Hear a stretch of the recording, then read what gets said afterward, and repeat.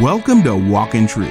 These are the Bible teachings of Pastor Michael Lantz, equipping you to reach out with God's truth to all people and how to apply that truth to today's issues, trends, and culture. Learn more about the program and our ministry when you visit walkintruth.com. Now here's part 2 of Pastor Michael's Sermon on the Mount teaching in Matthew 5:31 through 37, called The Law of the King 2.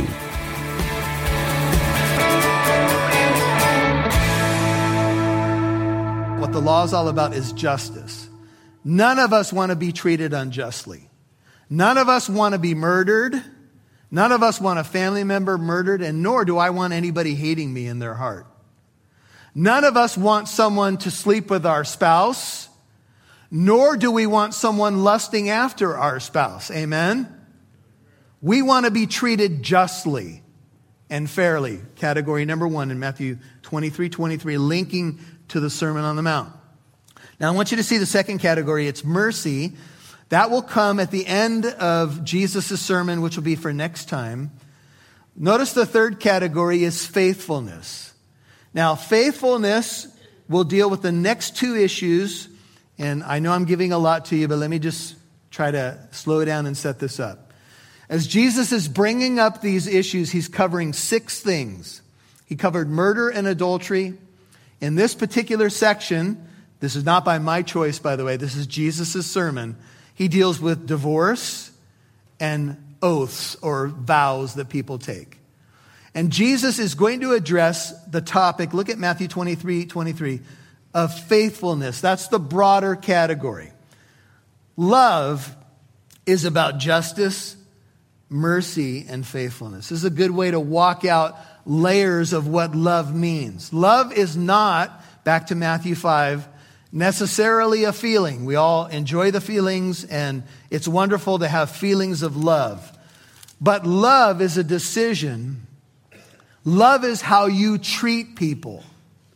You can tell somebody all day long that you love them, but if you treat them poorly, they shouldn't believe you.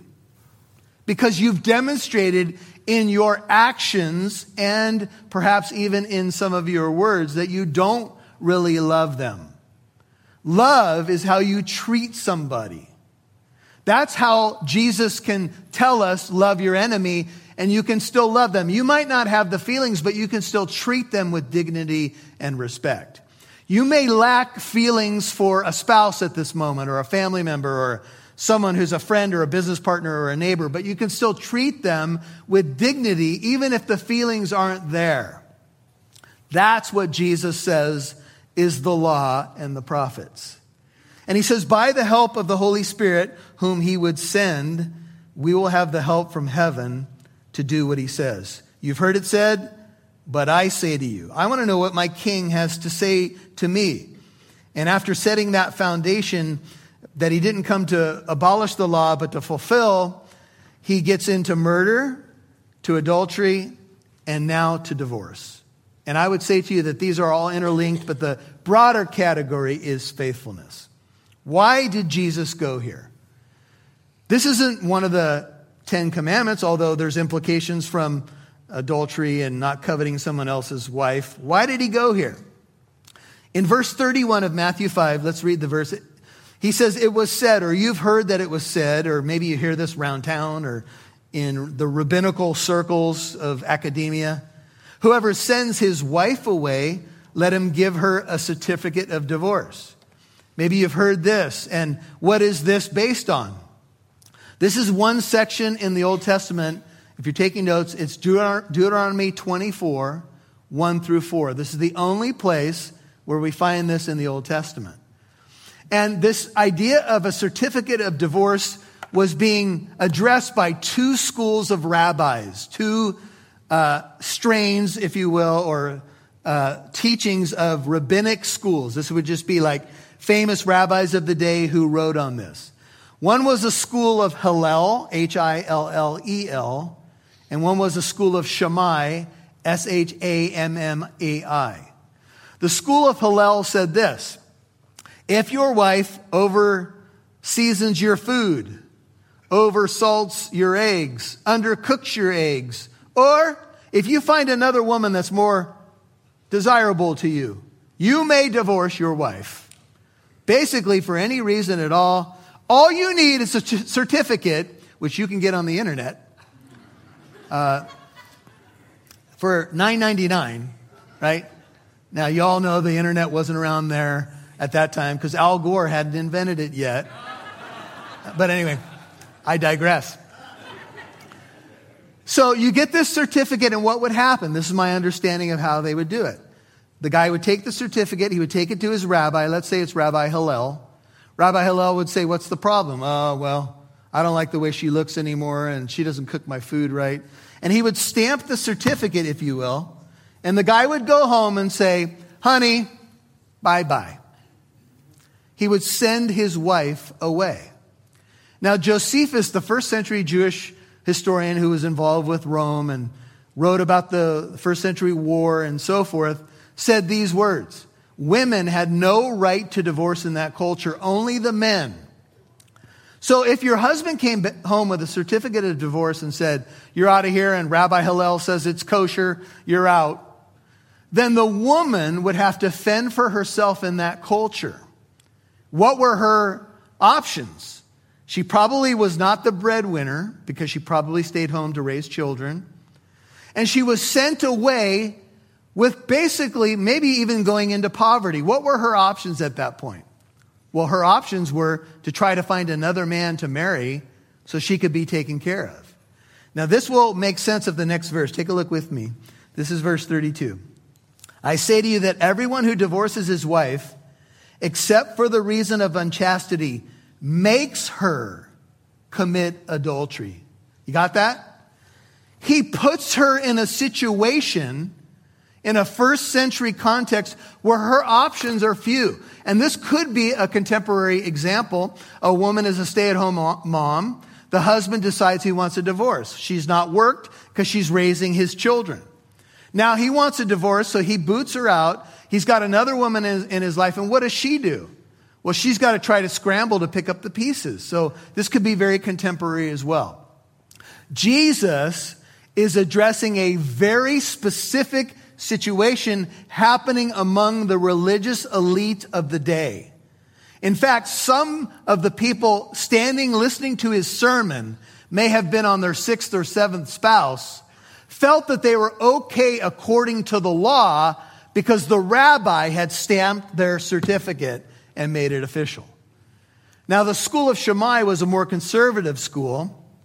He said, there was only one reason to divorce, that would be sexual immorality or adultery. I've heard some teachers say that they said you have to divorce as a result of that. And that obviously is not biblical. We'll get to that in a moment. But that is what's going on. There will be a wider teaching that Jesus gives on this topic in Matthew 19. So I'll save some of the details for a sermon ahead of us.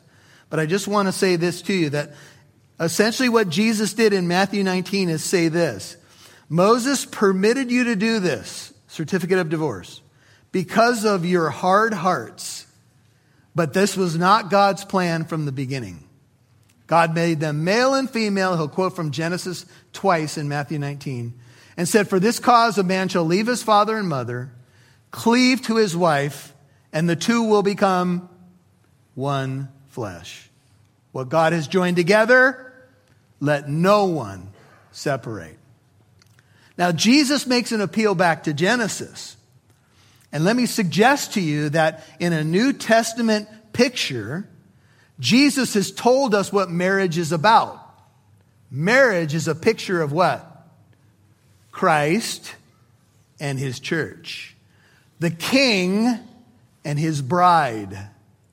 So if we have a flippant attitude about marriage and divorce, then what we do is muddy the picture of Christ and his bride. Now, we live in a broken world, and as I look around the room, and I know people are watching and will listen to this later, there is a lot of hurt, and this particular word, divorce, stirs up all kinds of emotion. Because we live in a culture where divorce has become largely the norm, and some of us have been in very difficult situations, very complicated situations. And I do not think that Jesus is giving a full teaching on all that goes with this topic right here.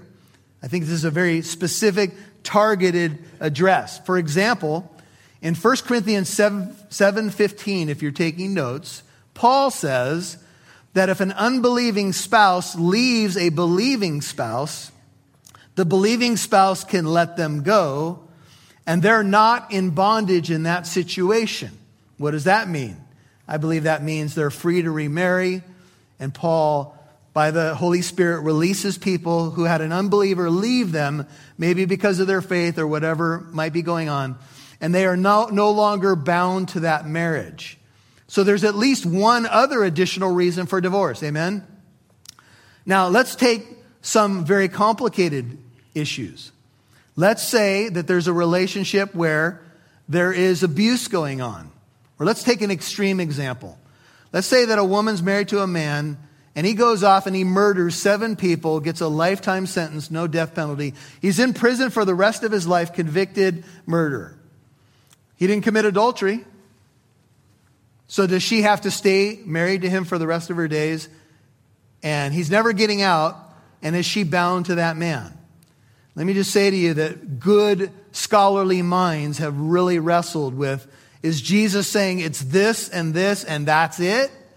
Or are there implications of situations? Let me say to you, if you're a pastor or a counselor and you've read these words of Jesus and you get a difficult situation, we can't be so quick to make blanket statements.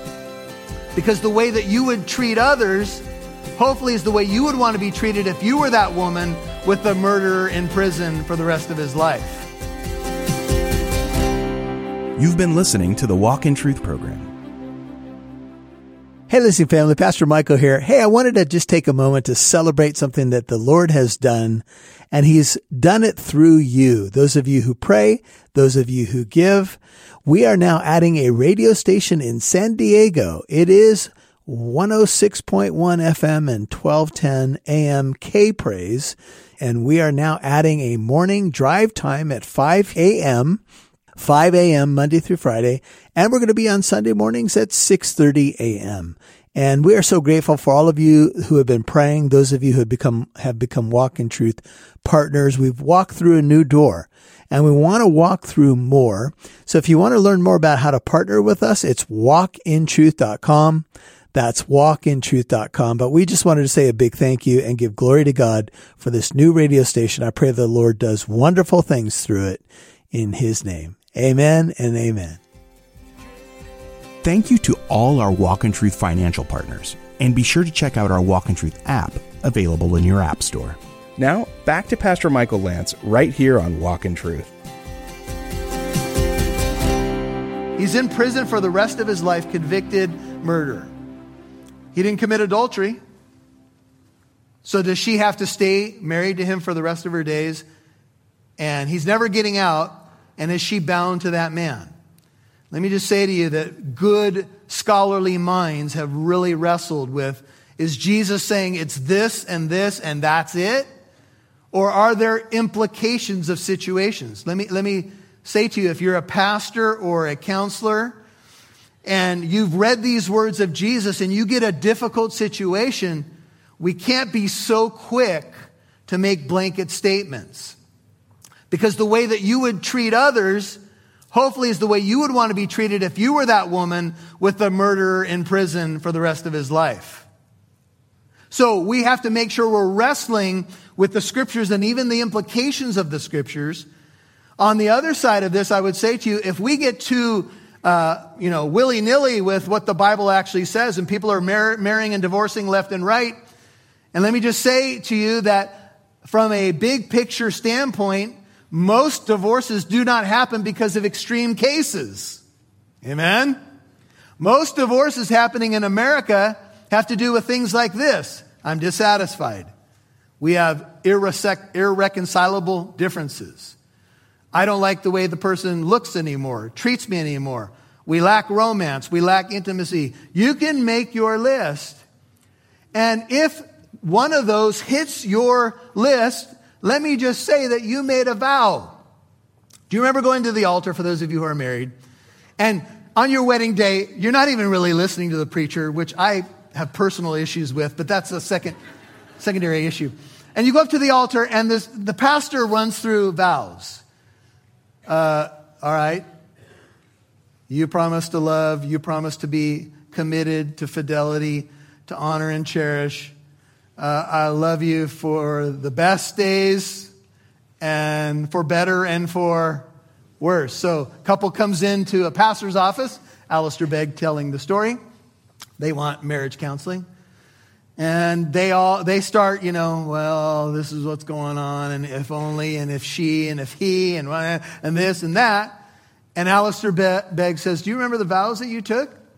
For better or for worse? Right now, how would you categorize your marriage? For worse? All right, well, you still have your vow.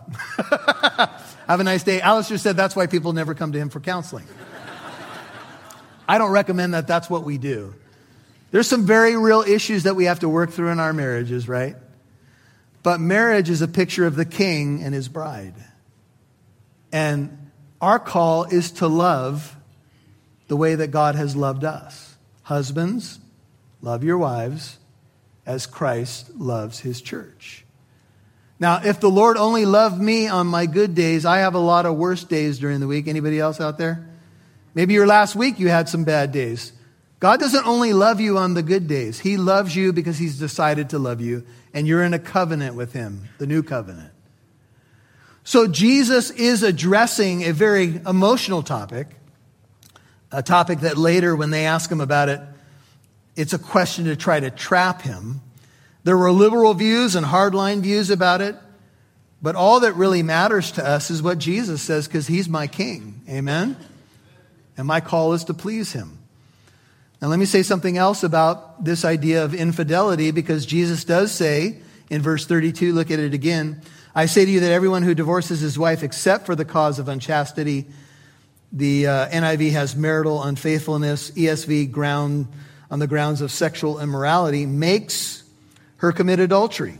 And whoever marries a divorced woman commits adultery. Let me talk about adultery for a second. I know these are not easy topics, but here's where we are.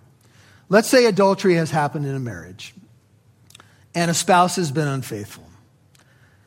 While that could be grounds for divorce, that doesn't necessitate divorce. In other words, couples can make it through infidelity. As hard as it is, as much as it does fracture trust, trust can be rebuilt with repentance, with restoration. You don't have to divorce because there's been adultery. Jesus is saying this is grounds for divorce, but it doesn't mean you have to divorce. Go back with me to the book of Hosea. Most of you know Hosea was a prophet. He was called to marry a woman who would be unfaithful to him. And she did just that. He had a couple kids with her. And then she went off and got herself in trouble. She was with other men. Some believe that she became a prostitute. And in Hosea chapter 3, Hosea literally has to buy her back. Some believe from a pimp.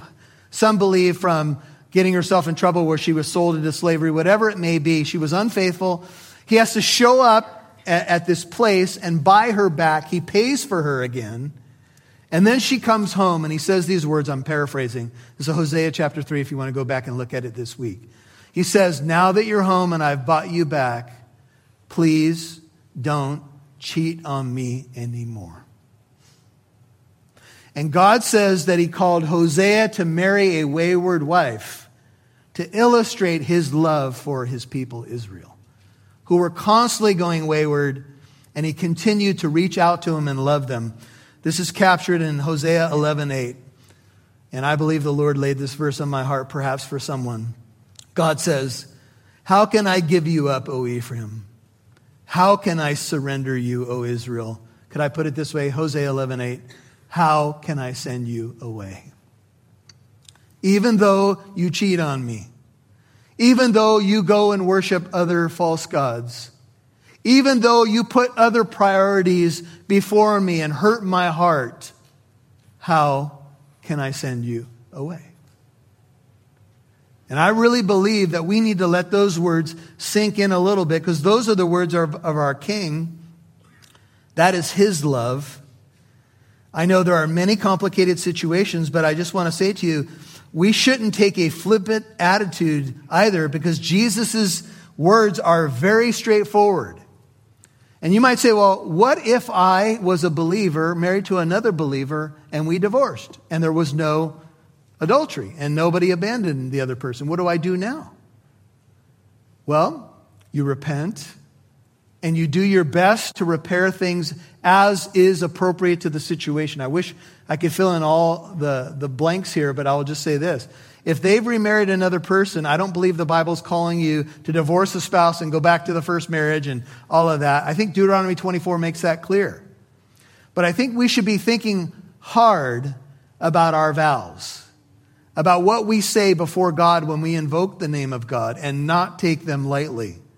Because Jesus' words are pretty solemn.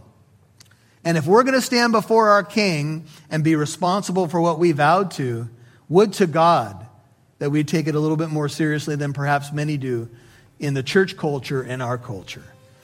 I can't do a more exhaustive treatment. I'll do more on Matthew 19. But let's move to the second category. That is vows. And you can see how this will tie to what we just talked about. Again, you've heard the ancients were told, you shall not make false vows, but you shall fulfill your vows to the Lord. This is the gist of several Old Testament texts, Leviticus 19:12 being one of them. You've been listening to The Law of the King 2, Part 2 on Walk in Truth.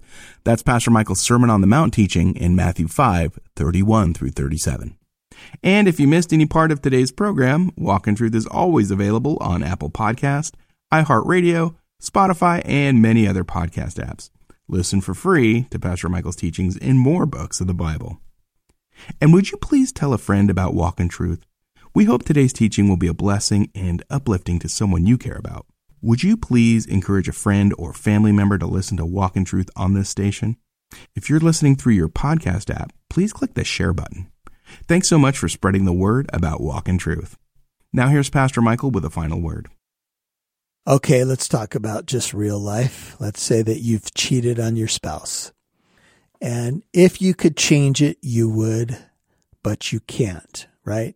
You can't take it back. You can't undo it. It's done. And now you're wondering, how do I fix it? How do I fix my family? What do I do now? And it's complicated because, number one, it's a sin against God and your spouse. But number two, trust is now broken, right? People even have questions about confessing and what do I do now? And once again, as I said yesterday, an electronic voice can only take you so far, right? I can say some things on this radio broadcast, but you need to go to the Lord, first of all, and go to local church leadership. And if you're not part of a local church, that's part of the problem, right? You don't have shepherds over you. You don't have someone to go to give you wisdom and accountability. Well, then obviously that's something you've got to do. You could go to a Christian counselor. That could help. But to answer the question, however you fix sin is to repent of it and to make amends as you can and walk in humility, ask for forgiveness, and try to move forward. Let me say that again. If you want to be healed from a sin, you need to repent of it, which means change your mind and your actions, turn around, don't go back there again. And if you're serious about repenting, you're going to cut off anything that's stumbling you. You're not going to leave it there for the next temptation. You'll take some serious action to make sure that that's not going to be available to you anymore. That's repentance, my friend. And then you're going to go and you're going to repent before God. You'll repent to that person. You'll make amends and you'll try to chart a course of healing. Again, your local church is the best place to start. If we can pray for you in any way, you can reach out to us in the comment section at walkintruth.com. That's walkintruth.com. We also have a number where pastors are available Tuesday through Friday, Pacific time hours. Of course, we'll have some exceptions on holidays and stuff like that. So this is the number. It's 844-48-TRUTH, 844-48-TRUTH. truth. So take advantage of either the website or that phone number. I'll give them to you one more time, walkintruth.com or 844-48-TRUTH. This is Pastor Michael. Have a blessed weekend, and we'll see you right here, Lord willing, on Monday. We appreciate our Walk in Truth financial partners. You contribute to our ministry, broadcast, and podcast.